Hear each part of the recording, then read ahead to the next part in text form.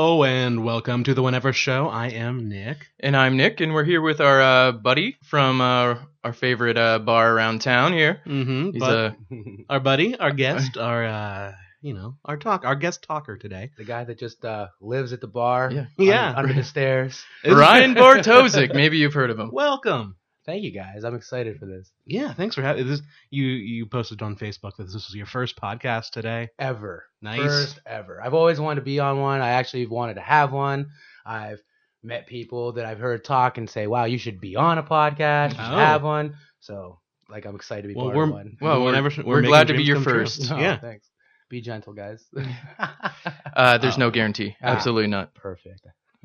This is going to hurt you more than it hurts me. And first I got to say, how you doing? It's good to have you. Oh, thank you. I'm doing wonderful. It's good to be here. So, yeah, tell us, let's just get started. You promote stuff. I do.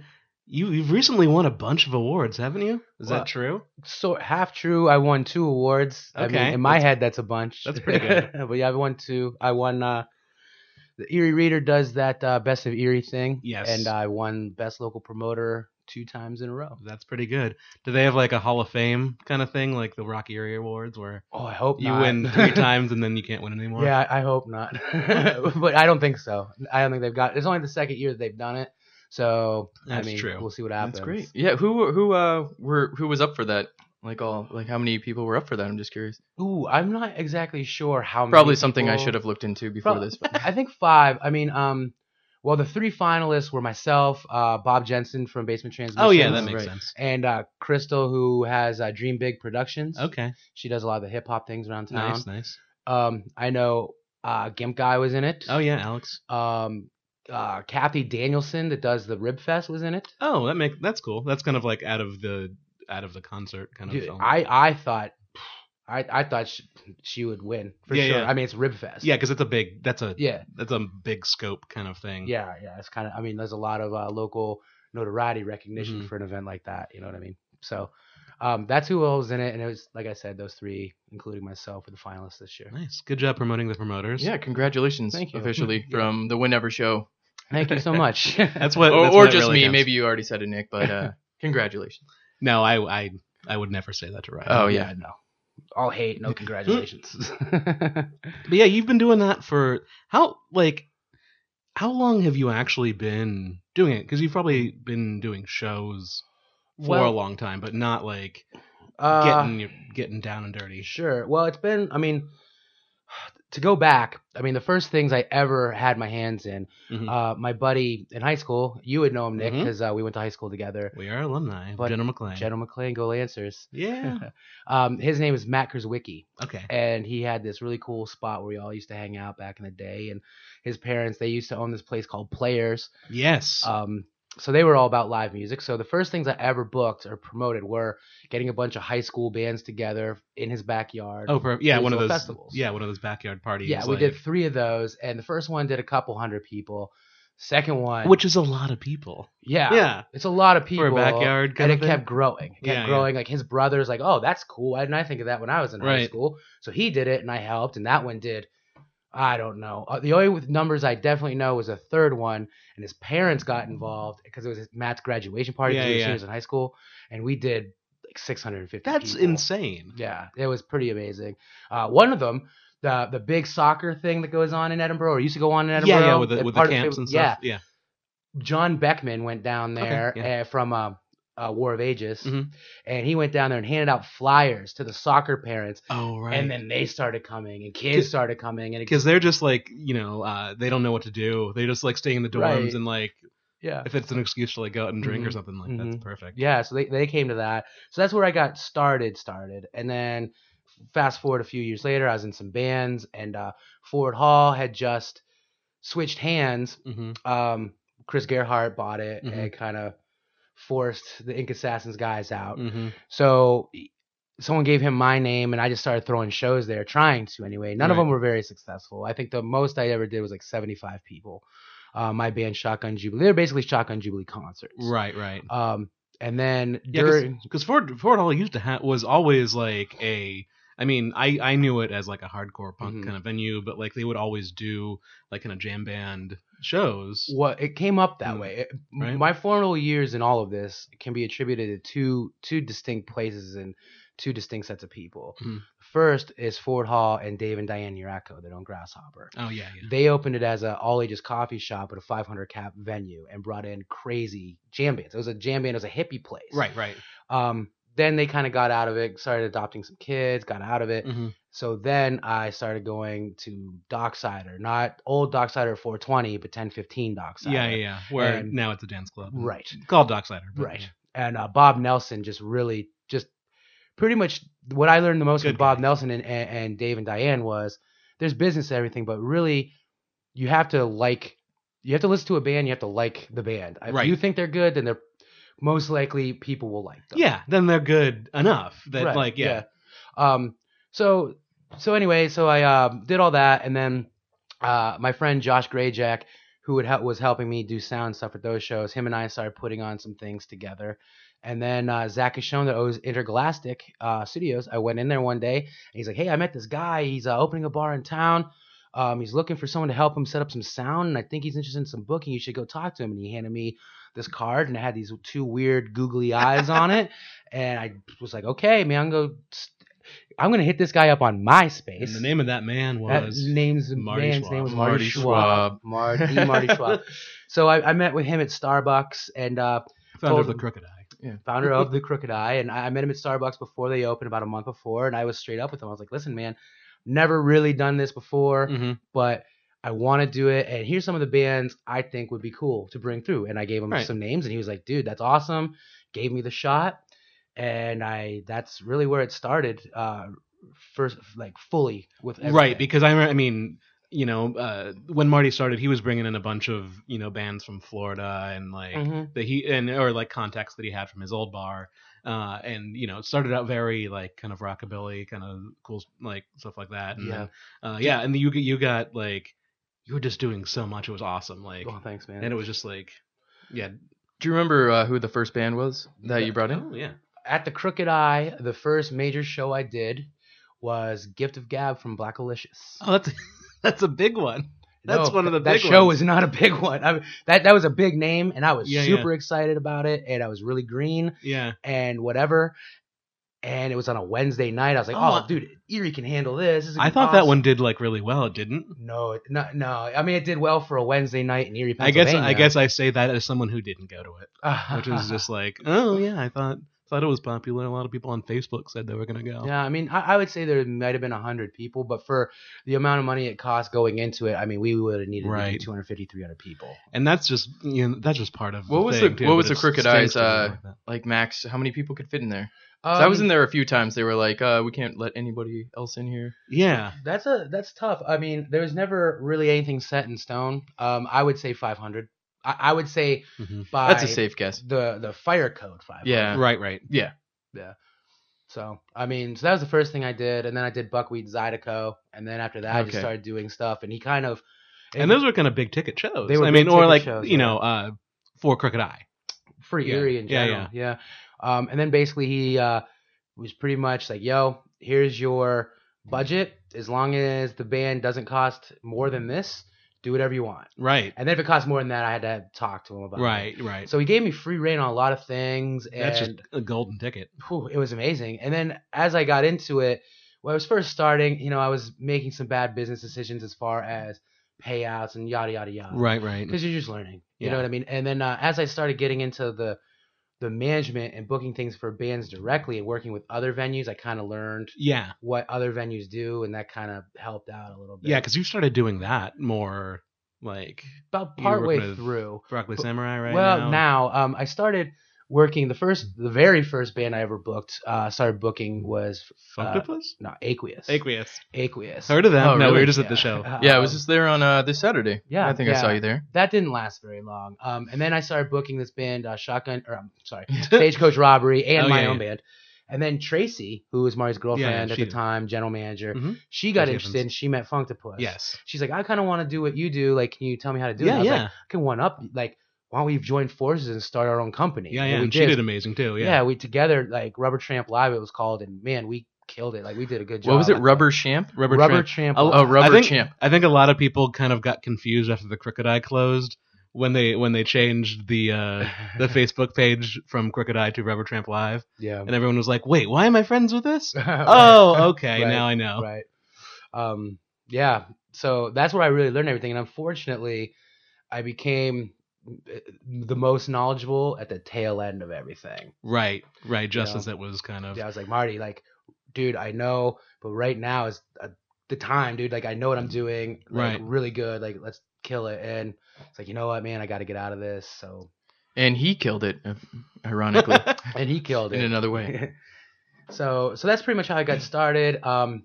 The way I got into the Rook actually is a funny story. I had because there was like it didn't feel to me like there was that huge of a gap between like the time the Crooked Eye closed and then the Rook became like the new cool place to be for everyone. Well, you got to understand. I mean, most people found out the Rook was closing at the end of March. Crooked Eye. The Crooked Eye was closing at the end of March, when in reality it had been for years, months. I mean, the New Year's Eve Aqueous show was really supposed to be the last show. Right. So I had that much time, and really I was kind of up in the air. I wasn't even looking for another place. I had conversations with Bob Jensen. I had conversations with Mark Tenenbaum. Oh yeah, cool. But those guys are looking for outside promoters, and I am not an outside promoter.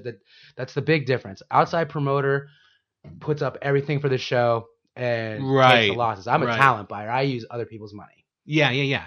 Like you'll have a venue that you're working closely with, and like we're talking about, like the Crooked Eye or the King's Rook Club now that you would do the primary booking for, and as opposed to like kind of like a freelance mercenary promoter that kind of I grew up in the hardcore punk scene and stuff like that, and we would like Mike Torty. Yeah, he was. Dude. Yeah, we were in a band together and roommates, and that guy did some amazing stuff. He killed it. Some of the stuff that the hardcore scene, including him, were doing is just Dave Steele too. Dave Steele, like was most impressive. I mean, so DIY, packing shows. Yeah, Torty especially. He just did amazing. Oh yeah, dude, it is amazing.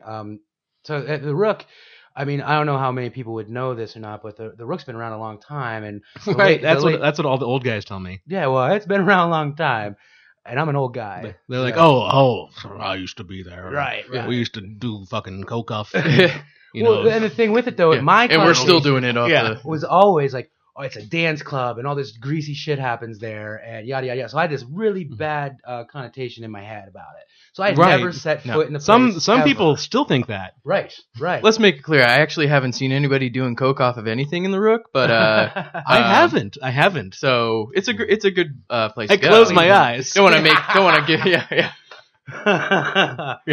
Oh man. Yeah. No, I haven't, honestly. I literally got drug in there. My buddy Paul Schilling. You got drugged and drugging. Just drugged. Kidding. Sorry, guys. No, I get my drugs from. No, my buddy Paul. At the Rook, Paul Schillinger? Crooked Eye one night. Yeah, Paul. Who Schillinger. desperately wants to be on this podcast. I know. Didn't you guys do one? We did. Yeah. Text me at like 6 a.m. Like, oh yeah, I came over. I'm gonna be on the podcast. Yeah, maybe I'll add that as a special feature or something to our website. What you need to do is just take clips and sound bites from it, because that's one thing Paul is good for, is sound bites. Oh yeah, he's a great guy. He'll be good. He'll be our 45-second long first 45-second long podcast ever, and it'll be a series of 96 podcasts in a row. Yes. Oh yeah. Quick sidebar with what Ryan was talking about after the Aqueous show. It is Aqueous, not Aqueous, right? Yeah. Okay. Me. Paul's friend Josh was there. Josh Matavy. Yeah, and we became like instant friends that night. I hadn't met him before, but we were talking about podcasts and comedy and all that stuff.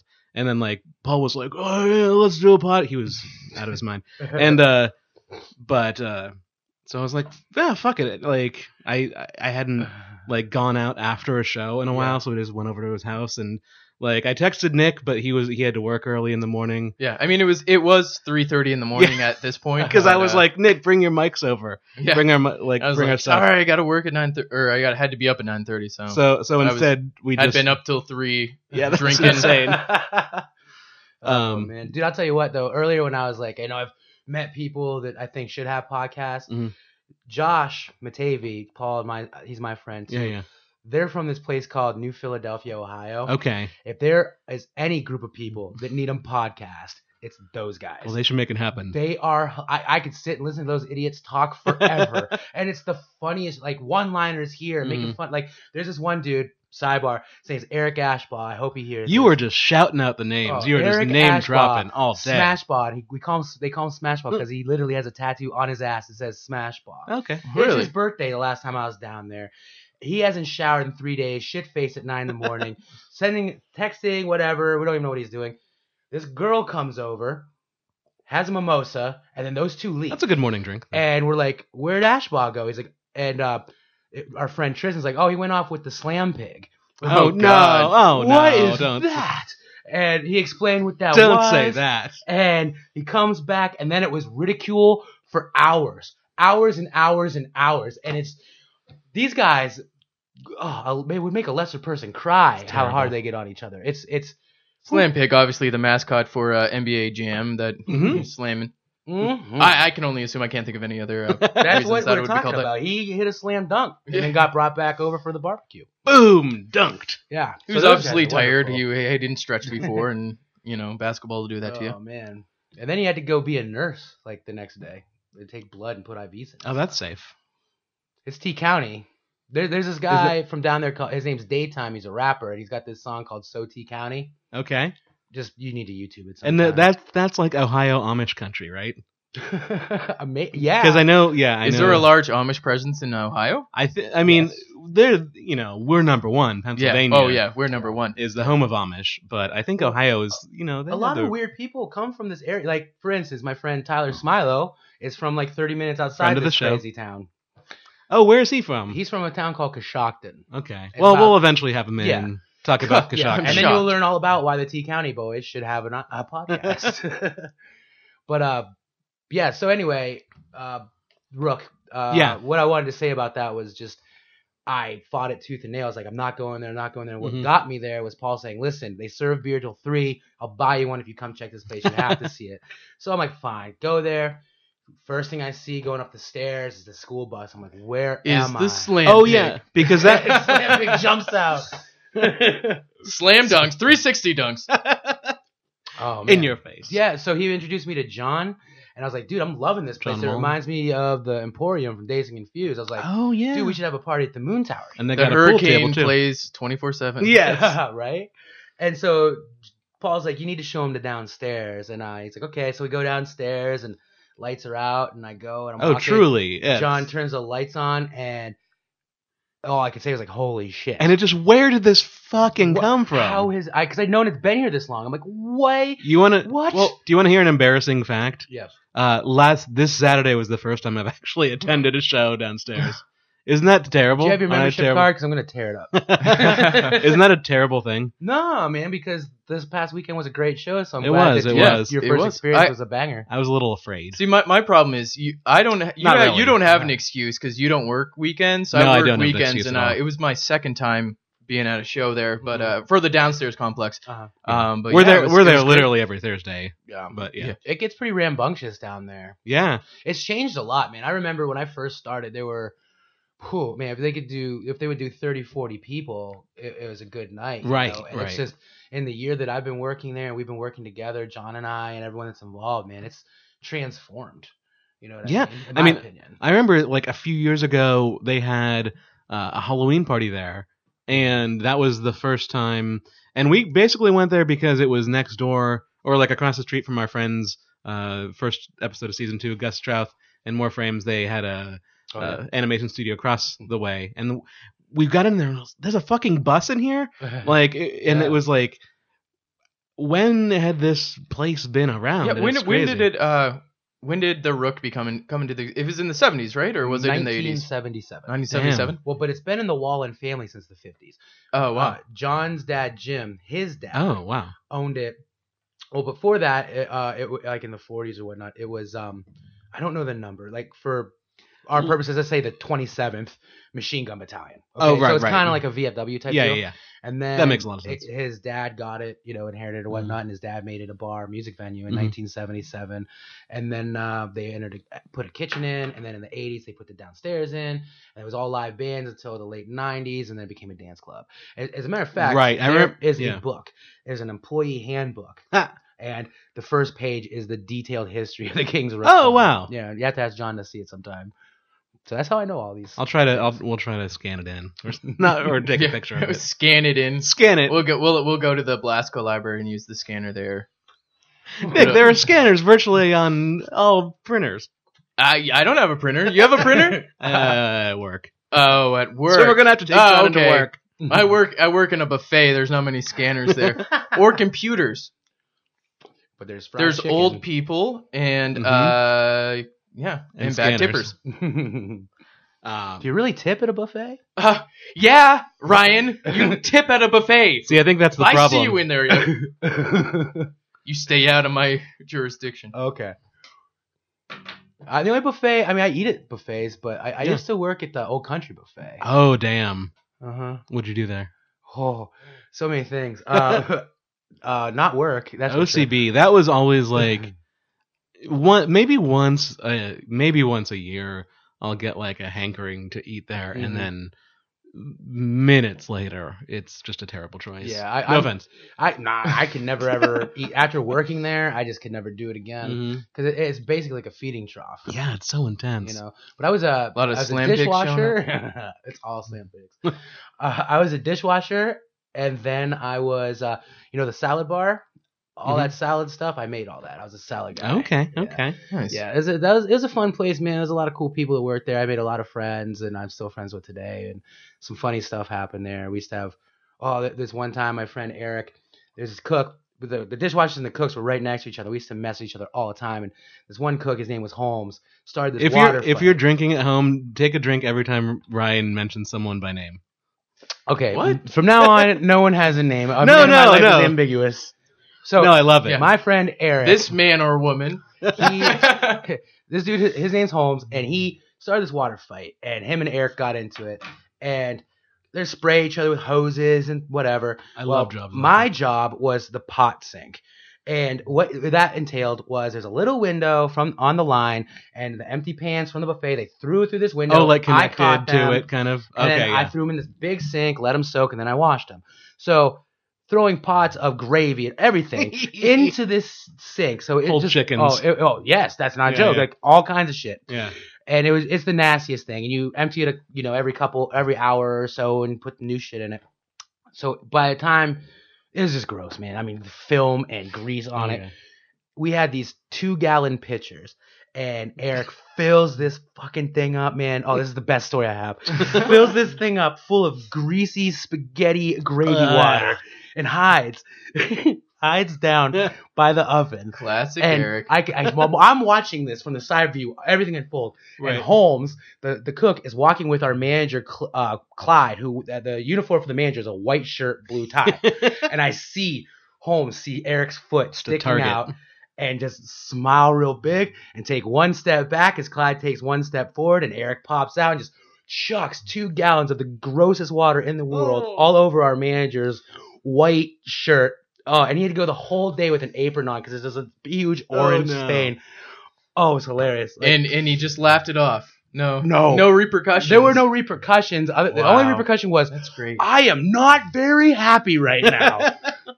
And then of course I'm in the off to the side all stoned because I just went out to the dumpster smoking weed out of a potato, smoking and with just laughing my ass potato from the off. buffet. And they used to call me Jiggy Man there because one night we put the hip hop station on when we were cleaning up, and at that time, Getting Jiggy With It was a hot song. Yeah. And I was dancing. Right? That was this 1997? Ooh, 97 or 98, yeah. Mm-hmm. I'm an old man. Oh, man. yeah, still in high school. My senior year.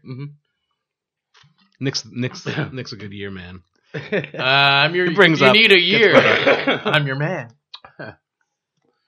So anyway, that's the history of me at Old Country Buffet and promoting shows. I used to work at the CAF at Edinburgh, the cafeteria. Oh yeah. And it was without a doubt the worst job I've ever had. I remember wanting to apply to West. I worked at West. For some reason, I didn't get rehired at West. I worked there when I was 18, and then then they were like, get out of here, because I just didn't go.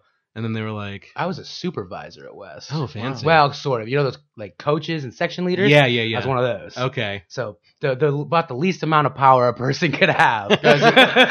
Guys, if we're talking about worst jobs ever, I think I have one that might trump everybody's. I had the same job. This is 5 years ago now, or 6. I don't know why I took it, but it was the same job that my grandfather had in the 1940s or 50s. Oh. I was a door-to-door vacuum salesman. Oh, yes. And how old are you? I am 27 years old. And you were a door-to-door vacuum salesman? I was a door-to-door vacuum sale. Hey, I was 24 then, so give me a break here. Were those Kirby vacuums? Yeah, they sure were Kirby vacuum cleaners. I went door-to-door. It was mostly in trailer parks and other low-income areas. People that couldn't other afford people a trying to sell vacuum. $2,000 vacuum cleaners. Oh, man. I went door-to-door for, we went around in a van with 10 Kirby's loaded into the back of the fucking van, and we'd get out and they'd be like, Nick, it's your turn, and I'd be so nervous to go in because I'm terrible at public speaking, even though it's just talking with some random person trying to fucking sell a vacuum cleaner. Yeah. Because the way that they had what it would be, there'd be knockers that people went door to door, these young girls that'd be like, hey, we're doing a promotional thing, we're gonna have somebody come in and clean your for free, clean your carpets for you. And of course they'd be like, oh, okay, whatever, and we'll come back in a half hour, and I'd jump out and my out of the bushes with this huge box, this 4 foot tall box with that, and I had to put the vacuum we're together. gonna sell you some vacuums today. No, that's what no, we wouldn't say that, but I'd be like, okay, right before I clean your carpet for you, let me just tell you a little bit about the Kirby vacuum, and then it would be an hour and a half, 2 hours later. They would just say before they thanks. Yeah, we'll it was see awful. Well, so I did that for a week, and then I worked in the office because I was like, I can't do this, obviously. And then I went somewhere else shortly after that. So that was my worst job that I've ever had, and maybe anybody's ever had. When you're a door-to-door vacuum salesman, generally part of the pitch, right? You dirty up their floor and you vacuum it up.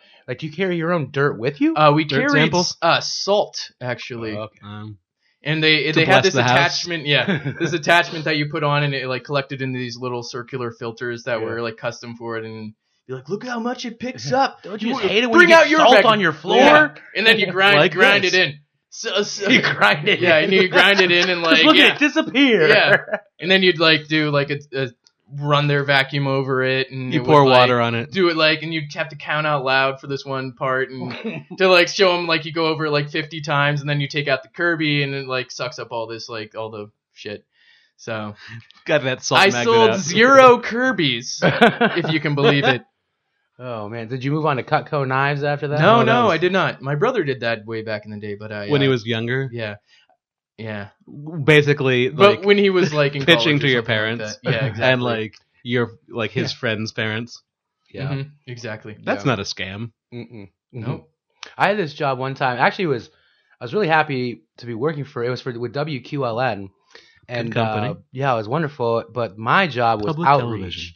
So my job was calling people during dinner time, trying to get them to donate money. Oh, to be a member. So that's rough. But it was cool to work for public broadcasting, but it was probably the worst job in the whole place. Right. I mean, you're basically you literally are being a solicitor. Mm-hmm. And when I worked at West and Teletron, people called me. Yeah. You know what I mean? Calling other people, that's just... I don't even know. I mean, I could do it. I don't want to say I couldn't do it or wouldn't bring myself I believe in you, Nick. I think you could do it. No I'm gonna... times are tough. Times are tough for old Nick. Oh man, so now, you have my work history and my promoter history. So what are the things you like about this company? About what company? I'm gonna have to ask you to leave, sir. About WQLN? By our company? No, it just sounded like it was an interview bit. Right. Where do you see yourself in 5 years? Yeah. Gotcha. Do you have any questions for me? Yeah, that leads us to our next question. Would you mind a random drug screening right now? That hearty laugh means absolutely. Yeah. Sure, let's do that. And the podcast is taking a weird turn. Yeah. All right, pee in this cup. Do it! Yes, the mics are rolling. We've all taken our capsules, and they should be kicking in any minute. Yeah. I'm just kidding. I wish we had capsules.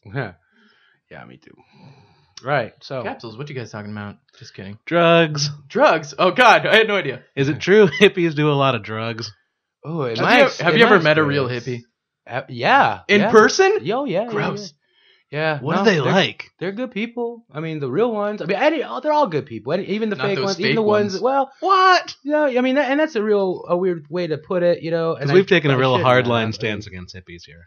Really? You don't like hippies? No, I'm pro hippie. Yeah. I'm pro people.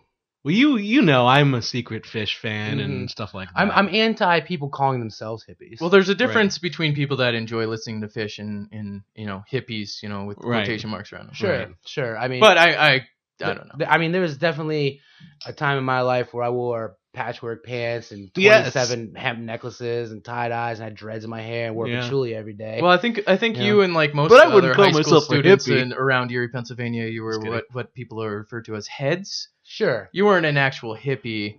I had hair down to my nipples, my fucking nipples in high school, but I just like to ever see called Fish myself an actual hippie. And drive around the country listening to the Dead and smoking weed and taking acid and mushrooms and all that stuff. You know what I mean? Like, and if that makes me a hippie, then so be it. Yeah, sign me up.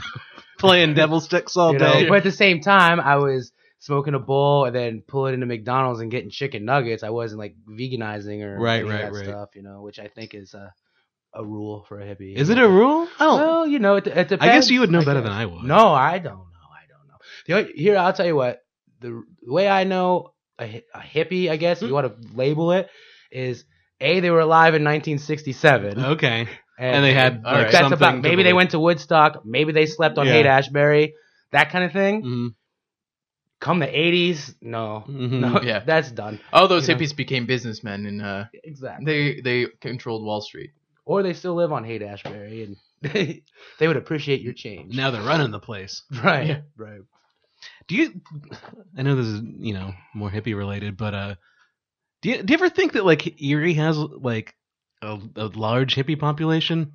Or I don't think so. No, you don't think so? I don't think so. You don't think so? Back in like 96, 97, there was like bands like when Plato's Cave was around still. Uh-huh. Well, I'm talking about like specific, like Conan Buddha is from like Albany. Oh yeah. But who am I thinking of? Well, Plato's Cave, One World Tribe. Right. Those two specifically. Acoustic Hookah.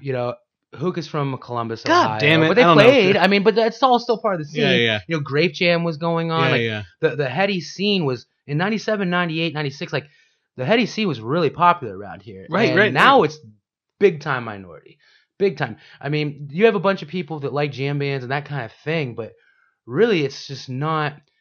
That's just not what it is anymore. It's kind of just like we'll go see jam bands because why not? Sure. I mean, and people, in my experience, I book a lot of jam bands, and some people complain about that. Some people don't like it, and then some of those same people are like, all these bands sound the same, or like 1 a.m, drunk, dancing their ass off with some chick. Right. You know what I mean? Mm-hmm. So it's funky and danceable. You know what I mean? Like, why do you need to classify it as anything? I guess. Right, and because some of those, some of those bands are some of the more fun to just kind of see randomly. Like, versus, a lot of stuff I listen to, whatever, like, indie, whatever. Mm-hmm. Like, it's like, if I know it, then I like it. But then, but with, like, a funk kind of jam band, like, it doesn't matter if you know the songs or not. It's just like, hey, this is cool. Right. This sounds good. For me, like, it's there's two sides to the coin. Like, I spend a lot of my time searching for the bands that, like, are just, like, I always search for good bands, but there's certain bands that like, okay, this band's really awesome. They have great songs, great singing, yada, yada. But then there's this other element, like especially at the Rook. I mean, we're open till 3 a.m. It's a party, so I want a band that's gonna make people party. Yeah, punk and indie bands can't do that. Yeah, they can. Well, yeah, but I mean, like, but not like a their funk sets band. aren't like. If I put a 5-piece band with like a couple horns, it's a raging keys, like eventually people are gonna get up and dance, and that's what it is. But people want to come and see the shows and like have an experience and whatnot, and a lot of those happen downstairs and stuff. But upstairs, a lot of it just is we're just it's like a big frat party or something. Like it's a party. Like we want to have a good time. Yeah. We want to dance. You know, we want to be uninhibited. I was at summer camp, the music festival this. Oh, really? Summer. Nice. Yeah. And Aqueous was there. Yeah. They were actually the first boo when we were like walking around, and it was me and my friend Joe.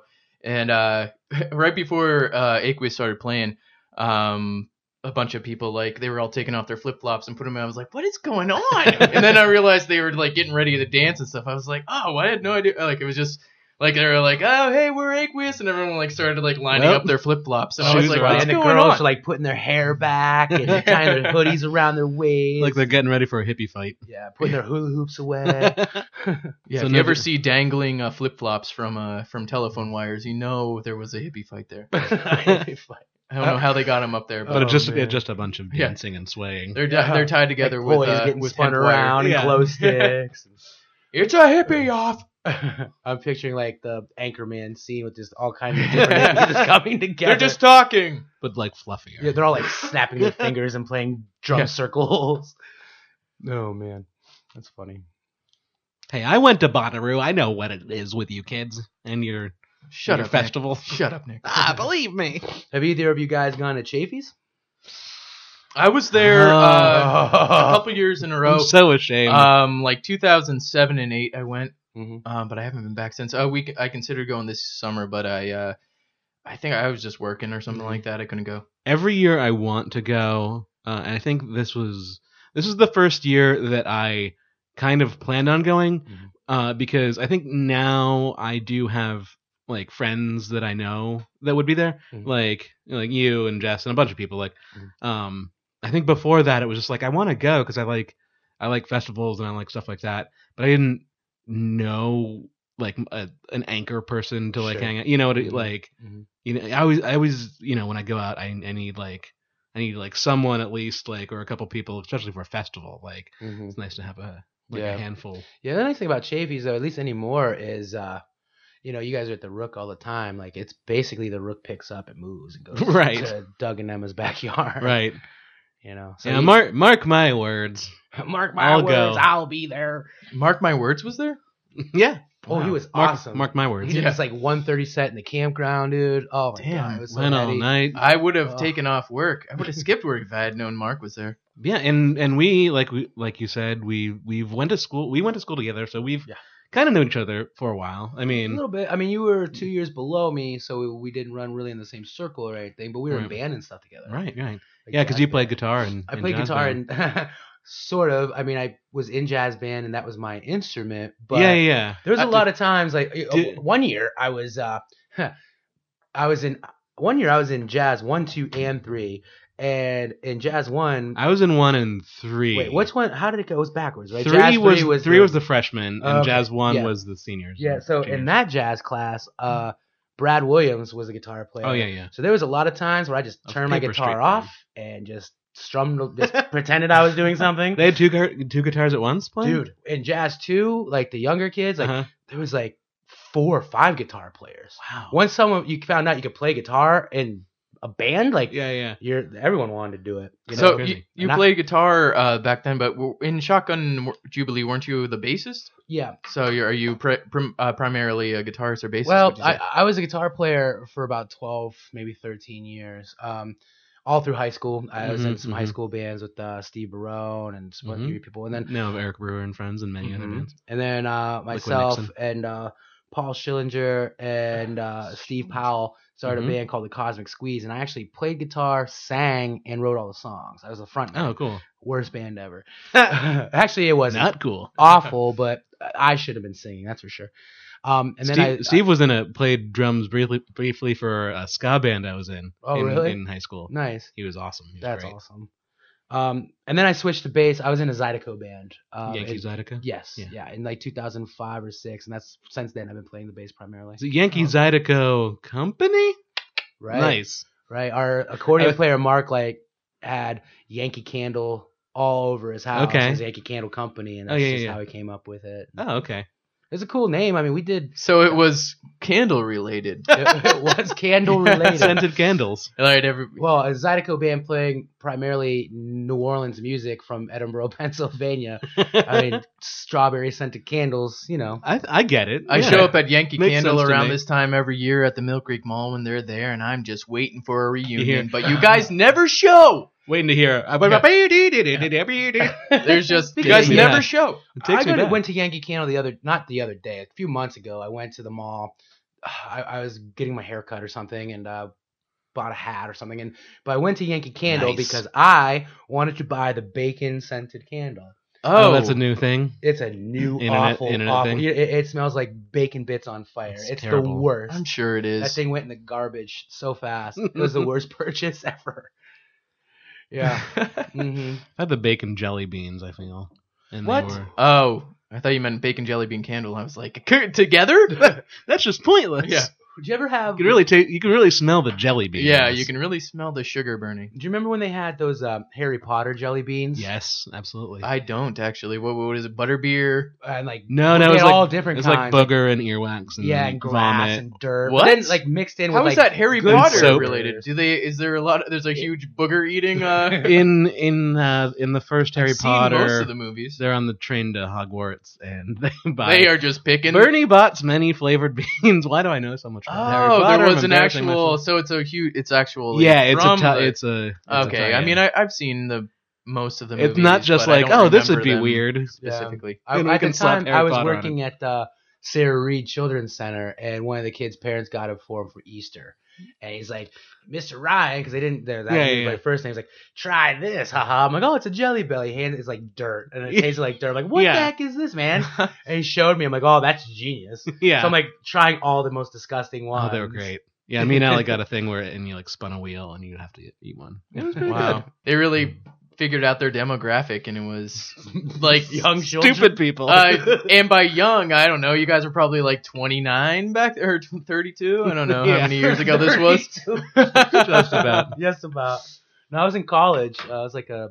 Oh, I didn't think freshman Harry summer. Potter was. Well, I guess that was. It was Yeah, he 90s. I guess that was like It was 15 years ago. Dude, I'm 35. It wasn't that long ago. Okay. Wait. I was How thinking old do just you a think few. I was thinking a few years ago, like when the later 2000s. movies came out. Oh, This yeah. was No, this is like okay. one or two. It was like 1984. I've never seen any of the Harry Potter. I've seen bits and pieces of them. I've never sat down and watched the whole They're thing. decent. I mean, they're all right. I don't know. I'm a Lord of the Rings guy Yeah, it's Yeah. better. all day long. Yeah.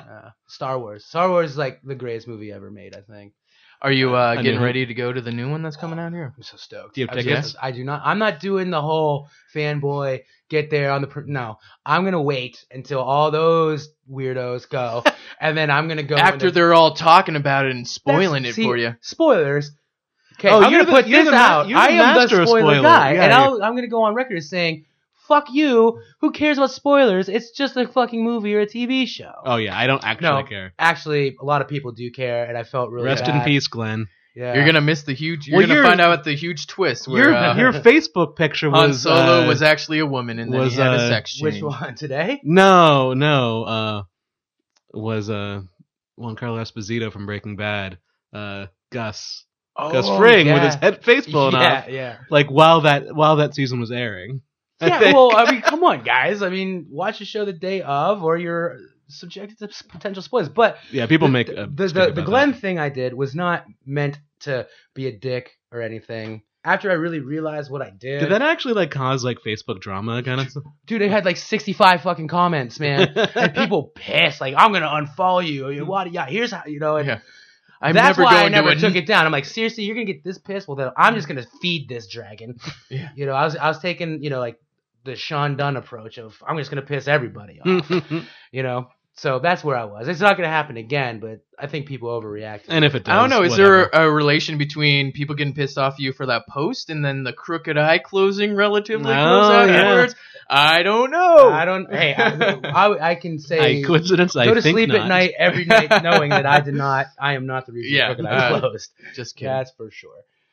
But no, there's just general correlation with just people just thinking I'm an asshole, I guess, probably. I don't know. Well- And it was kind of a dick move, but it was unintentional. An asshole and a dick. God. Well, because I was like, I'm gonna Both go on. sides I'm of gonna the- go on the record Ryan Bartosek, not an asshole. Yeah, no, nice guy. Thanks, guys. Good guy. He's a good guy. But now that I have good this guy. Matt opportunity, Texter has the good guy. Yeah. There's no better dude than Matt Texter. Yeah, you're right. He's Matt a nice Texter's guy. the man. Matt Texter's the man. True friend of the show, in the fact that he's been a guest before. Am I a true friend of the show now? You are. Now you are, yeah. Yeah. Should we get tattoos? Yeah. Can I I'll get get like my an N with a little 2 exponent thing over it, like N squared? Jesus. Yeah, sure. Everybody down with the Nick squared. Yeah, you can do that. But it kind of looks like it's saying Nick too. Yeah, I guess so. Then it's really just a me. Yeah. I have no tattoos, guys. You don't. Does that make me a pussy? No. I have a bunch of them, and I have to Just regret a all of Yeah. them. And I have a whole bunch, and I am a self-proclaimed puss. No, I would like to cover up a bunch of these. I got them at a time where tattoo. I was really like, when you get a tattoo, you're like into it, you want them. Right. And I had my first credit card, and that was just a bad combination. I was just like going to get tattoos because I was fucking bored. I'm kind of similar in the fact that I just had a friend who was like learning to tattoo, and That's dangerous. Yeah. And she was like, "Come on, You're like, down. let me be your canvas." Yeah. So I've 3 tattoos, and it's like so funny because Jessie Buman, she's like really like very well known and She did this. Oh yeah, Mhm. awesome. Yeah. And but like after, like the one on my arm was like her like second at all, and she's like probably pretty embarrassed that like people see those and be like, "Oh, I did that." Yeah. But yeah, She does really great work now. Yeah, absolutely. You know who else is really great is I have this. I really want to get specifically a cover up. I want to get this one on my arm covered up by Jen Christina. Yeah, Jen Vickery or Jen Minor. Yeah, I've only met her in person once or twice. I was at the Crooked Eye with Jenna Bartlett and Angie, and so she doesn't probably know who I am at all. But yeah, Jen's wonderful. She's done my friend Missy Bruno's great tattoo, and I mean she does great work. Yeah, really great work. check her out. Jen Christina Art, I think is what you can find her at. And she's just recently got like another like award for Erie Arts and Culture, I think. Oh wow. And she does very like almost like painterly tattoos. It's really cool. Really good stuff. Yeah, I really missed the boat. I have this one spot right here on my arm, and I went to Arts and Drafts, and Corey Thompson had done this geisha. It was immaculate. It was amazing. It's like, dude, I want that tattooed. I want it tattooed right here. He's like, he was apprenticing. Oh, right. At the time, and then he's like, dude, I see a picture of your arm. I know exactly what you're talking about. Yeah, dude, I'll do that for you for $100. What? I didn't do it, and I was like, I just sat on it and just because Corey got like pretty big. I fucked up. So, well, I have a clown on a unicycle with balloons, so that's nice. What's the story behind that one? It's from Aqua Teen. Yeah, I know it is. It's embarrassing. Hey man, I have Stitch on my phone. Yeah, it's true. Yeah, so we both got some bad tattoos. Yeah, that was a bad decision. What made you want to get the Stitch, as in Lilo and Stitch, right? As in Lilo and Stitch, yeah.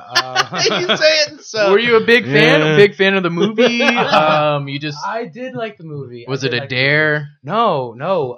My wife is. You lost a bet. Oh, okay. My wife's obsessed with Lilo and Stitch. So at the time, I wanted something musical related. So he's playing a ukulele. Yeah. She likes Stitch. Hey. And I had this big vision. I was gonna get like some flowers, like make it look all cool. And I got about that far. The shit got infected. Oh no! It was just all around bad decision. Wish I never did it. And I mean, not so much like I'm glad I did it for her. But Right. I could have commemorated her in a much cooler tattoo, I think, than a fucking Stitch tattoo. But that's very nice of you. Touching, heartwarming. And I have like a frog and some weird shit. Peace frog? No, it's just playing a banjo. Frog drinking a martini. There's a bunch of fish around it. Can I see it? Yeah, dude, it's actually not that bad. Wait, let me get a picture of that. If I actually got to finish, it'd be a kind of a cool. This is going on the website when it's going to go right above our this podcast. There's like so a sun hold on, smiling and everything. Oh yeah, nope, I've never seen that. Yeah, well, I don't tend to wear sleeveless shirts to show off my guns. Right now, Nick Fedora is taking a picture of my arm, and Nick Warren is thumbs up. Got it. Thumbs up. Got it. That's another one of those famous whenever show Instagram posts. All right, so if these guys post this on Facebook, the 100th like, I'll buy a shot at the Rook. Okay. You'll buy a shot at the Rook? For the 100th like. Whoever likes it. Whoever is the 100th like. Well, okay. All right. I'm gonna post on it. On Instagram.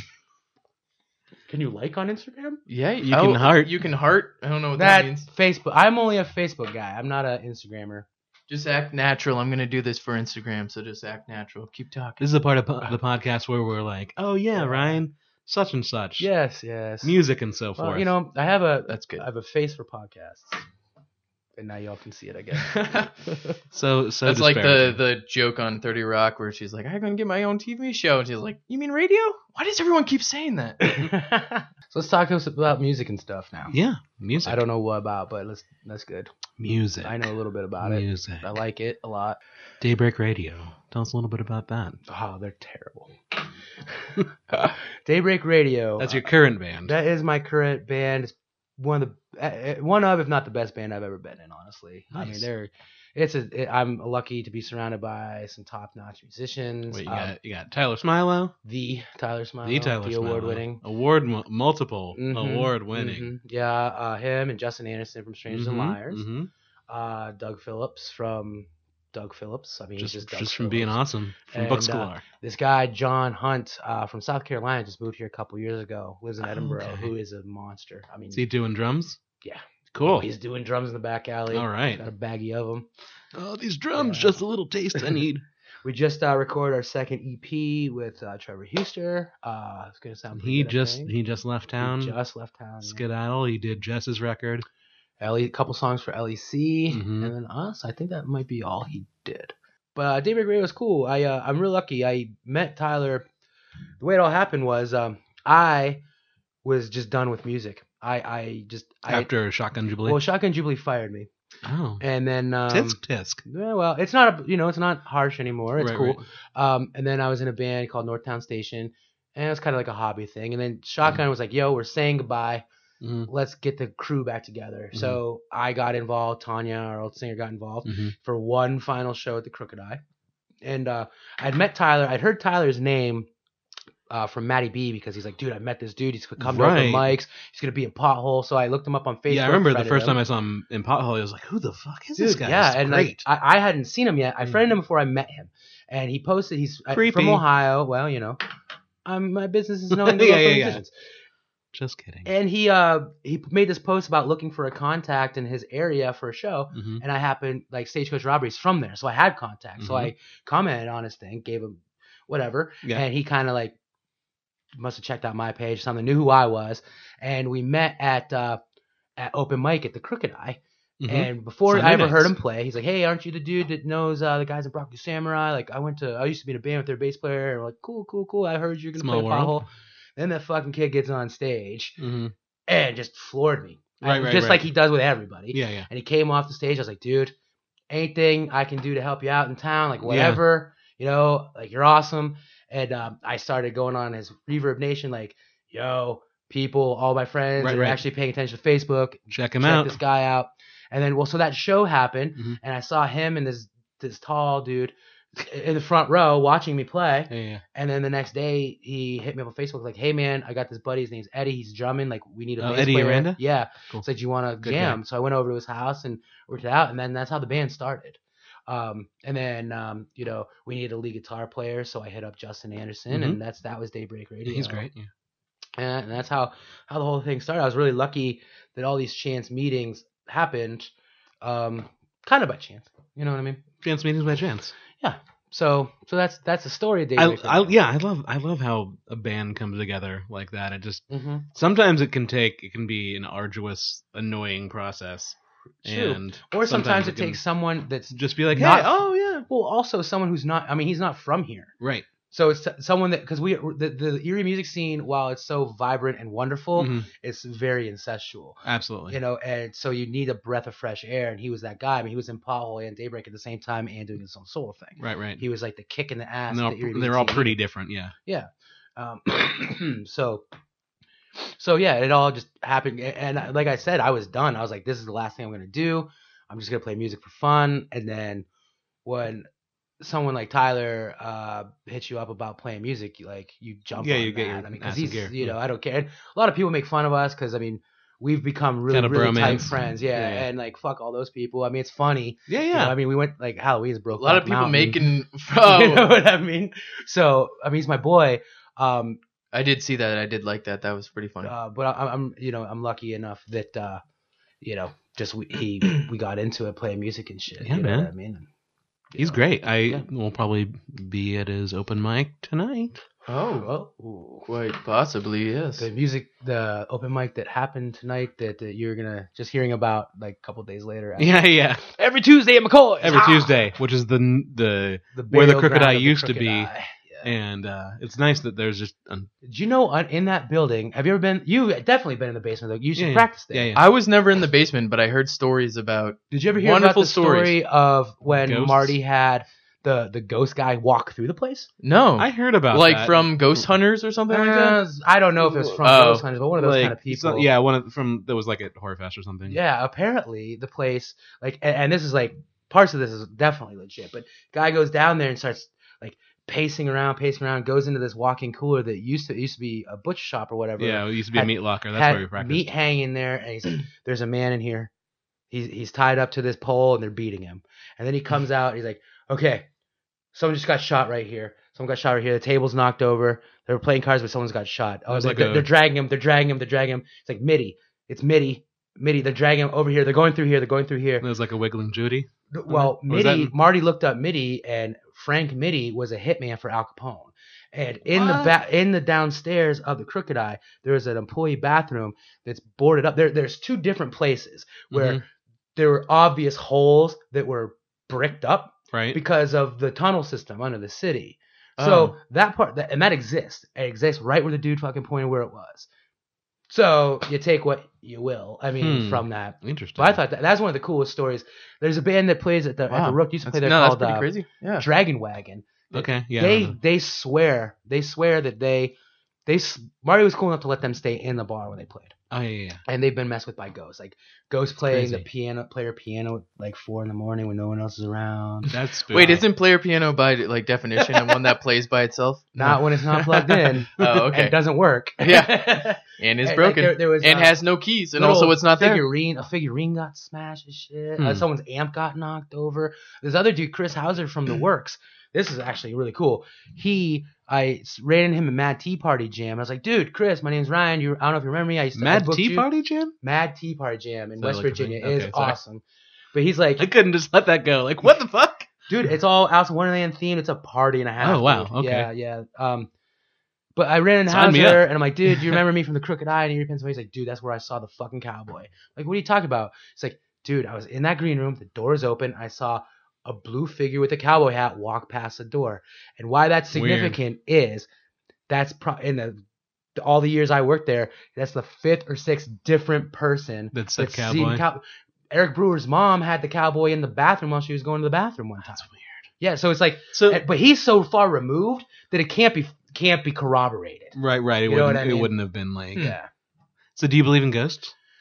You know what, man? I there's a lot of things. I too much of a fence there to say I believe or don't believe. Right. I believe what I see or else and hear. The ghosts will come and get you. I never seen it though. No ghosts ever. No, me neither. We used to practice down there, and I never saw anything that was weird. Unless it's happened to me, I've never had any sort of a paranormal thing. I would like to. So I would like to see a ghost. I don't think I would. I'm open to it. I'm scared. I'm a ghost agnostic. I would lose it. What do you? A ghost? Like, have you ever seen Poltergeist and shit? Like, I mean, I've seen Casper and I've seen Poltergeist. There's two extremes of ghostiness. Well, there's an apparition and then there's a ghost. I don't know what the difference, but there is. I don't know. It's all scary. Yeah, I wish you guys would have jumped in and we should have gotten what the difference was. Yeah. The only thing that weird happened to me at the Crooked Eye was one time I was up in the office and I was sitting up there with Marty and Tracy and band was playing downstairs. It was loud. I mean, loud that we had to sort of raise our voices to talk. Right. And there was a whisper in my ear. It said, Jamie. Right in my ear. Like, seriously, right in my ear. And it was distinct. And Jamie is my wife's name. Right. And I'm like, did you guys hear that? And they're like, no. Like, that's the only weird thing. I called her. I was like, are you okay? Yeah, I'm fine. Whatever. That's the only weird thing that I've ever experienced. Well, that's pretty spooky. That's pretty good. Mm-hmm. She was fine, though? She's fine. Good. I don't know. That's about as exciting as it gets. Thanks for calling. Yeah. Thank you for calling. No ghosts are getting me now. Do you mind if we ask you about you've gone through some like life changes in the past few years. Yeah. You've lost a lot of weight. Oh, I thought you were gonna ask about the sex change. Oh yeah, but we can talk about the weight loss. No one even noticed. That comes. Oh shit, next. you're right. No one did know about that. Yeah. Damn it. Yeah. As a man and a woman, you look exactly the same. Don't worry. Still has a beard, which is kind of strange. Yeah, you know. Yeah, if you don't mind talking about that. Yeah. What you want me to just tell the story, or I mean, is there something specific you want to know? Yeah, I guess wherever you feel like starting. Right. Well, basically, I was real big all my life. I got it to be about 400 pounds, and then went on a hardcore diet, no carb diet and exercise program. Lost a bunch of weight, got down to about 250 pounds, and then I kind of. I met my wife, and and that was in high school or college. I took 3 years off between high school and college, so in those 3 years. Okay. Yeah, because you were a big guy. I was a big guy all my life. In high school and shit. Yeah. Like in high school, I got to be about 300, 350 pounds. Right. Then I got bigger, and then I lost the weight and kept it off for a while, and then I put it on, and I put it back on, and got really. I don't really know what. Maybe I was depressed, whatever. But put it back on. Super hard to the point where I was immobile. I couldn't drive. I couldn't walk. At the very end of it, right before I started making the change, I could barely walk. So finally, I got on insurance and I went and saw a doctor about it. Yeah, because you probably weren't on it. Wasn't on it for it. Yeah. So I went on insurance and went and saw a doctor about it and got the approval for it. And so finally, you have to go through this time period before the surgery. There's a lot of things you have to do. You have to lose a bunch of weight first. You have to be a certain weight limit before they'll do it. You have to get have visits with a nutritionist. You got to go to a support group. You got to go to a psychiatrist to just evaluate it, because they're like, listen, you're going to lose all this weight, but it's going to change your life, but it's not necessarily going to make you happier. Like, it's just a healthier thing. It's not they got to make sure you're not. Yeah, exactly. Yeah, you're not just like putting all your emotional investment in this weight loss, and if it didn't work, then it would shatter you or anything like that. Right? Exactly. So basically, the very first day that I started all this, I went to the doctor and I got on the scale, and I was 657 pounds. And then that was a really low point in my life, and you probably didn't weigh yourself that often. No, couldn't. And they're like, listen, you need to be 450 pounds before we do this. Right. That's 650, 450. Like, that's a lot of weight. Yeah, that's more than more than a lot of people weigh. So I got a food, like MyFitnessPal, food diary. My nutritionist taught me, like, fad diets don't work. It's literally less calories, like burn less calories more per than day. Yeah. So you have your. So I set it to like 1,800 calories a day. Stuck to that. Did exercise every day, and ended up. Yeah, what kind of stuff did you do? Like, I had this DVD. I didn't want to go to the gym. I didn't want people to see me. Right. So I know how that feels. DVD called Yoga Boxing, and basically it was like this mixture of yoga and Tai Bo. Okay. And I did that. It was like low impact cardio. Yeah. And I did that at my house. Gets you moving. I mean, 45 minutes of that. You know what I mean? Just more moving than I did in years. Right. And because you get used to just living a lifestyle that you just don't do anything like, and it's. Yeah. So I kept going to see a doctor and everything. And they're like, you got to be 450 pounds, and I hit the 450 pound mark. And how long did that take to get from? To lose that initial. I feel like it was like 8 months to a year, which is really fast. Yeah, I remember. I liken it to this. That part of it was my body saying, "For the love of God, I don't want to be like this." Right, because do something, and then it just kind of started falling off. Because you were like an outlier at your like heaviest, and like that probably something the body isn't used to. Sure. And probably wants to even correct to get down to. Especially like if you can picture it or imagine it, like. I'm only 5'8.5". So a 5 foot 8.5 inch tall person that weighs 657 pounds. Right. That's fucking hardcore, man. You know what I mean? Like I can't even believe I'm still alive. I remember you back then. I think I didn't see you from the time where like you started losing it to like where you are now. Like for a little while, I was in college, or I think I was in college still. Like. When that happened, and so like I came back and I actually didn't know who you were for a little while, just because you looked obviously very, very different afterwards. Yeah, I've gotten that Like significantly enough in the like your face that like I didn't recognize you for like a while until somebody was like, "Oh, that's Ryan." I was like, "What? Oh my god!" I've gotten that more because I didn't than know I that thought you were I was doing going that. to actually. But that was a really bad time, man. Because I said, I would like no shit. I could barely move. So and I was still in the thick of promoting and stuff at Crooked Eye. Right, because you were still like. You know, I would still see you at the shows. Well, I you probably remember there was a stage, and then I had a chair, a specific chair, that I sat in, and I sat there, and that's where I sat and watched all these bands. Right. And you know, I didn't get up and dance, I didn't get up and move, I didn't do anything. You know what I mean? It was kind of a bummer. So then I got hit with another. You always had you always had an awesome attitude too, and I don't want to like. Well, what are you gonna do? I mean, it's who you are. You know what I mean? You can't. Because your personality has always been great and awesome. Like. So then I got down to 450. That's what they told me I need to be. And then they're like, so the hospital made this new rule because we want to protect our MRI machines. And if something went bad, like you got a blood clot, we need to run you through an MRI machine. So we actually need you to be 425 now. Oh boy, I'm like, are you fucking kidding me?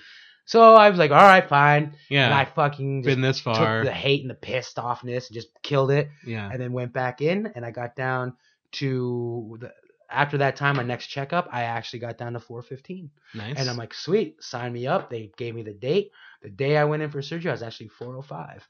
Right. Got the surgery, and what it was that? What was the official name? Gastric sleeve. Okay. So the difference is there's 3 surgeries. There's the lap band, which they put the band around you. Right. There's like that like squeezes the stomach. Mm-hmm. There's a gastric bypass where they remove part of your large intestine and then reroute you. Okay. Like make a little pouch for a stomach. Right. And there can be a lot of complications with that. Right. And then I opted for the sleeve, which is basically just having about 75% of my stomach taken out and then stapled shut. Okay. Just like like constricting. Yeah, and what they do with that is for people my size, and they will do that to get you down to a certain weight, and then they'll do the bypass. I didn't need it though. My surgeon was like, "You're one of the best patients I've ever had." Right. Because I went from 657 to 405 with diet and exercise, and then 405 to right now I weigh 200. And I fluctuate between 257 and 260. Right. Which that's crazy. That's such a gigantic difference. And I mean, so many ways. Yeah, so many ways. Like I can't even like imagine how that affected your quality of life and it was like the biggest life-changing event of my life. Yeah, man. I mean, I could drive again, walk again, move again, breathe again, sleep. Got rid of my sleep apnea. All these things, and the surgery is great because for me, a lot of people might balk at this, but there's different kinds of addiction. My addiction was food, and the stomach surgery restricts it. So I can get all drunk, come home from the bar, like I want 37 tacos, and there was a time where I would get that many tacos, not 37, but a bunch of tacos, eat the whole shit out of them. Right. And now I've done this. Like tonight's Taco Tuesday. Chances are I'll go to Taco Bell. 12:01. I'll get 12:01 is still 9 o'clock. Do they still have it? Yes. Okay. It's till 5 to 9 because Ashley told me. So I might go to Taco Bell, get 4 tacos, and be able to eat 2 of them. Right. My eyes are still bigger than my stomach, which is great. You know when you're full. Yeah, which has never been a feeling I had before. Right, because you could always just your stomach could just stretch. And now the downfall is you can overeat still, and that's nasty, dude. Like you get sick. And it's unpleasant. Because can your body just not handle it? Like, your stomach just rejects it. Kind of. It's like here's my stomach, and then it's all full, and then now food's sitting on top of here. And not going in, so it's got to come back out. Wow. Yeah. So. But man, it's been great. It's changed my life. It's given me a lot of new confidence about things. Yeah, you look great now. Better. Like, thank you. Yeah, it was remarkable. And in the course of what, like 2 or 3 years that happened, or like 2. Well, because I've been this size for a while now, so it's about 2 years. It took to get from 657 to 260. Wow. And the surgery. But it did happen almost like if you weren't kind of seeing you regularly. That must have been a gigantic shock for a lot of people. Yeah, because, for a lot of people. There's people I didn't see for that whole time. Right. They were like, dude, there was one dude at the Rook the other night that I hadn't seen in 5 years. Right. And I was like, oh, and it's weird because he's an older guy and his son was there. Yeah. And he's like, oh yeah, my dad's here. He's like, you want to meet my dad? I'm like, dude, I know your dad. And he's like, really? And his dad overheard it. He's like, who are you? Yeah. I'm like, dude, it's Bartosek. He's like, wait, Ryan? I'm like, yeah, dog. He's like, oh my god. Yeah. Like, so, it still happens. Mm-hmm. But it's definitely the best thing I ever did. Right. Ever. Yeah, because I mean now, yeah, you're at a normal, manageable size that like. Yeah, I mean the one thing about it is that still kind of makes me unhappy is when you're that big, there's a lot of excess skin, yeah, and the insurance companies won't cover the removal, and it has to. There's nothing I can do but have it removed. So I hate that because it's like right now I'm at 260. If I got all the skin removed, I might be down to 210, 225. Right. You know what I mean, because it just and it just gets in the way. It makes clothes fit weird. It's unattractive. It's just not cool. I don't like it. Mm-hmm. But there's not a whole lot I can do with it. But it's still a lot better than what it was before. Right. You know what I mean? It's weird for a lot of reasons. Right. Like for instance, I have always, one thing I will not do ever is I will not, unless I'm physically forced, I will not take my shirt off in front of anybody. Right. I know how that. At least not with the lights on. Yeah. And so there's no water parks or anything like that. And don't go swimming. It's always been like that, but now it's, even though I've lost the weight, it's still there. Right. It's still a thing. Right. You know what I mean? So I feel like you're not missing out on a whole lot of water parks. Right? yeah, but I can't go into Water World. Dude, there was a couple times over the summer where like one of the coolest things I did this summer was after the bar, going to the beach over on Westlake Road, the private ones, sneaking down there and like swimming when the sun came up. Yeah. And that was an amazing time. But like had no problem getting in my boxers, but it was in my shirt, but it's the only shirt I have. So I'm driving home in like a wet shirt. Right. You know what I mean? So yeah, I mean, not that it's like comparable. I mean, but I've kind of struggled with that kind of stuff for most of my life. Yeah. And it sucks. And I'm not. I and you we're not the only ones. Right. It's a thing. You know what I mean? And it's still like I do consider myself like a very happy person and stuff like that. But like the insecurities that I feel about my own body, it's like crazy, and it's just like something. It's just like something you just live with. Sure. And you find what's cool about it is you find the other aspects of your personality and whatnot to latch onto and really enhance, because you're like sometimes it makes you better at like.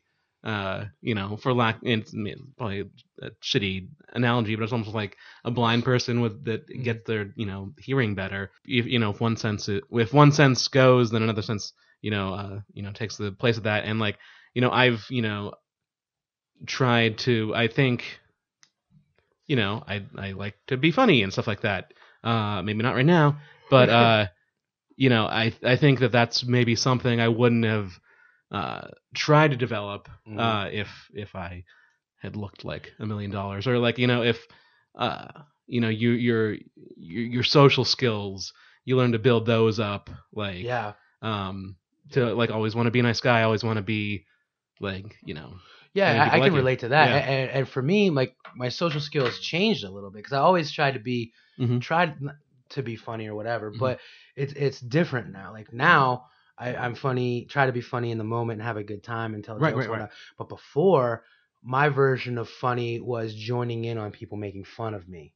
Oh yeah. You know what I mean? Right. Have you ever done that before, where it's like a kind of a defense thing? I try. Because I would rather be laughing with them than just sitting there while they're laughing at me. If I'm the one that they're laughing at, well, at least I'm laughing. Right, and that's rough. So that's rough. I mean, that was tough. And especially if that gets like. I mean, it's been all my whole life. Yeah. I mean, since I was a kid, I've always I never just got big. I was always the big kid. So I've been made fun of from the time I was in kindergarten through high school. Until about college, when it doesn't matter. When people kind of grow up a little bit.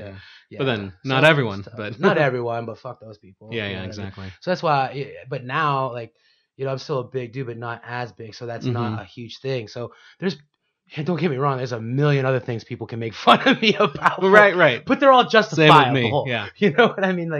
But it's changed my social skills a little bit in that way. You know what I mean? And try to have more fun and yeah, it's like make fun of me for being a pretentious phony instead of for being short. Like that's fine. Right. Yeah. Yeah, but at the same time, there's all this. I felt another bummer was between ages of when I started putting the weight back on until my 30s. There was this time where I lost a lot of time, because I couldn't do shit. Right. I lost a lot of time. So now there's a double-edged sword. It's good and bad, because now I am able to have that time, but I'm 35. Right. And I'm living my life like I'm 25. Yeah, I know that feels. Yeah. You know what I mean? Yeah. But it's great. Yeah, you know? I feel like I lost. I don't know. Like, I mean, I didn't go through the kind of things you did, but like, yeah, I felt like there was just like gap in my 20s where just like, I don't know, I was just like wasting time, just marking time, and like it wasn't until like, the past few years or almost like the past year or so where I've like really tried to, kind of do the things I've always wanted to do in life, and you're so far behind like everyone else, and still, try to live like a 20-year-old kind of gets to you sometimes. It. I mean, it hasn't gotten to me yet for the most part. The one cool, like, nice thing was with all the promoting and booking and stuff I did, I could still do that. So I spent all this time still doing it, right? Mm-hmm. But the difference between now and then is I just have an overall sense of confidence in myself as a person. Right, as you should. And I totally noticed it was almost like immediately the moment I decided to give a shit about myself and make these changes and make positive changes, everything else started trickling down. Like I landed Conehead Buddha. I started this business with Tracy. Right. Crooked Eye started going on. Now the Rook's going on. All right. I'm in a great band. I'm managing some cool bands. Like all these things. Yeah. Now you're like, was the instead of sitting at home feeling sorry for myself or sad, like right, confidence. Or like just like booking a band you're in or something like right, that. Right. Yeah. I mean, now I'm hungry. Like I'm hungry. Yeah. I want to get after it. Your feet are on the ground like all the time. Yeah. And like just doing it. It's awesome. I can see that. Knowing you for a few years, and this new energy that it's always been there, but like maybe like 3 years ago or something, it really like took fire, and it was really visible to everyone. And it's really cool. Thanks. Yeah, I mean, and a lot of cool things. I mean, there's a lot to be attributed to that too. I mean, not just the weight loss thing, but right, yeah. A lot of it no one is just their weight. Ever. Yeah, I mean, the big thing for me, what really was the weight loss thing was a big game changer. The next game changer was the Rook and the Wallens looking at me for such a heavy role and listening to me and trusting me, because like at the Crooked Eye I was trusted too, but really Marty was the focal point. Right. And now, I mean, at the Rook, like myself and John have been thrust into this, into the focal point of it. Right. You know what I mean? And where he might not have a background. That he could, he's the day-to-day guy. He is the one that knows how to make the beer orders and solves all the problems. Kills it, yeah. I just put entertainment on the stage and get the word out. So we're a good team. But during the Crooked Eye time, a lot of the work I was doing and Tracy was doing, like, people just associated with Marty because it was his bar. Right, and rightly so. It's his fucking bar. Yeah, and he would always he would do that all the time beforehand. So it was kind of, sometimes it was unclear who was doing what. And here it's like, it's all me. Everyone knows. It's like all the bands, like, for better or worse, everyone knows whatever band's playing on stage, I booked it. Yeah. You know what I mean? So that's a level of confidence too, because I mean, people seem to be enjoying it. I mean, they keep coming. Yeah. You know what I mean? Yeah. I mean, they keep coming in. One thing, if they just kept coming and we're just there drinking, didn't give a shit, but people actually go on stage and dance, or sometimes they pay money to come in and act, you know what I mean? So I must be doing something right, and that's a great feeling. Yeah, getting like sellout crowds, like, and all that kind of stuff. And you got some cool stuff ahead. Yeah, what is coming up in the next couple of weeks, months? The next big thing, or seasons. The next big thing is November 21st. Is band happens to be a band I manage. Tropodelic is playing downstairs. Oh yes, yeah, I've seen this band. The Hornets is opening. Who's really cool. They're like two dudes, and they do like this looping thing with horns and shit. It's just cool. Awesome. And this band Quister from Jamestown. And then after that, on December 5th is Driftwood with Smilo opening, and then Matty B and Matt Texter and Louis Nicola, Bootleggers Bible Club upstairs. And then that's it. March, I have Start Making Sense, a Talking Heads tribute band coming back. Oh, nice. So yeah, I saw them at the Crooked Eye. I have really two things right now: a hold for a big show in January, and a hold for a big show in February, and a hold for a big show in April. But I really don't want to get into that just because it's not confirmed yet. Right.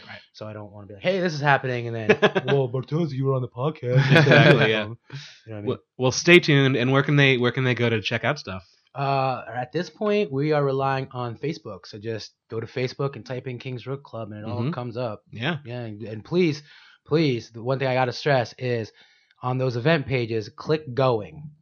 Please click going, because don't just look at them. Yeah, because that's how I communicate with you, and then we print that list out and we have it at the door. So if you, let's say you've been a member for years, but you forgot your member card, and we don't have the updated member list next to us. Well, if you're on that list, you can come in, and it's fine. Nice. You know what I mean? So it's very important. Right. Yeah, because I mean, for anyone that's listening and that hasn't, gone to King's Rook or whatever, like it is a members club.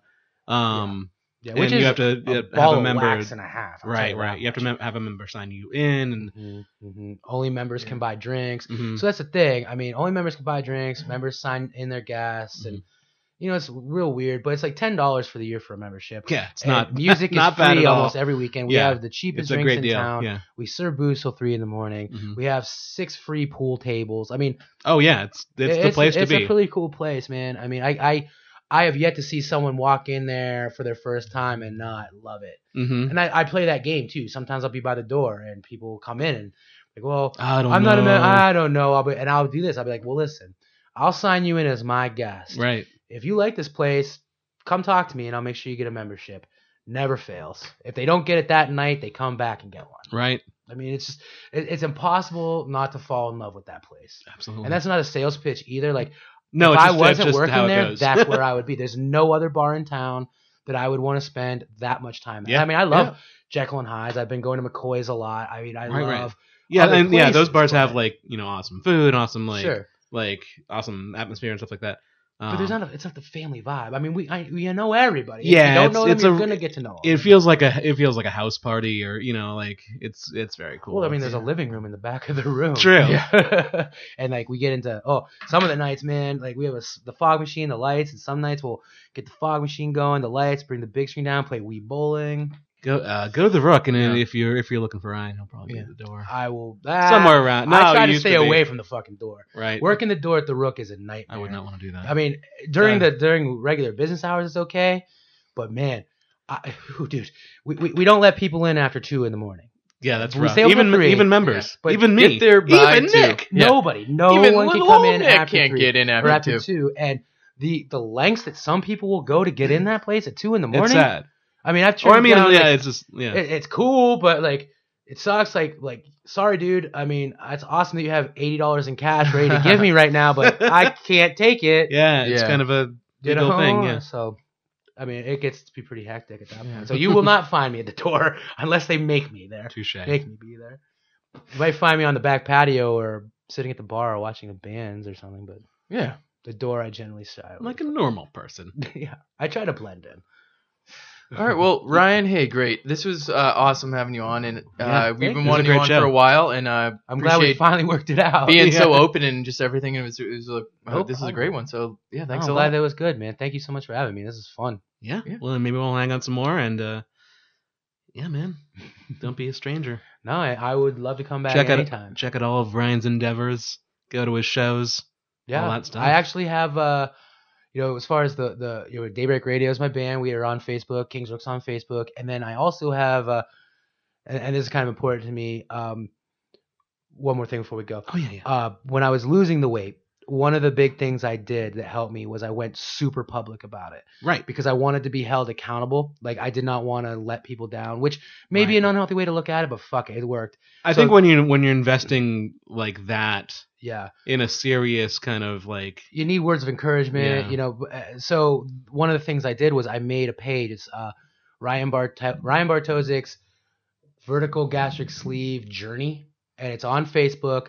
And I bring that up because there are pictures from the beginning to now. Yeah. There's information, and I've had people share it, like Hammett. I went through Hammett. They shared it. So people come and like hit me up like with questions, like I'm scared to do this, yada, yada, yada. Right. So if there's anyone out there that's thinking about it or knows someone, check. You can contact me through that page, my personal Facebook, but check out the page. There's info, there's pictures, there's results.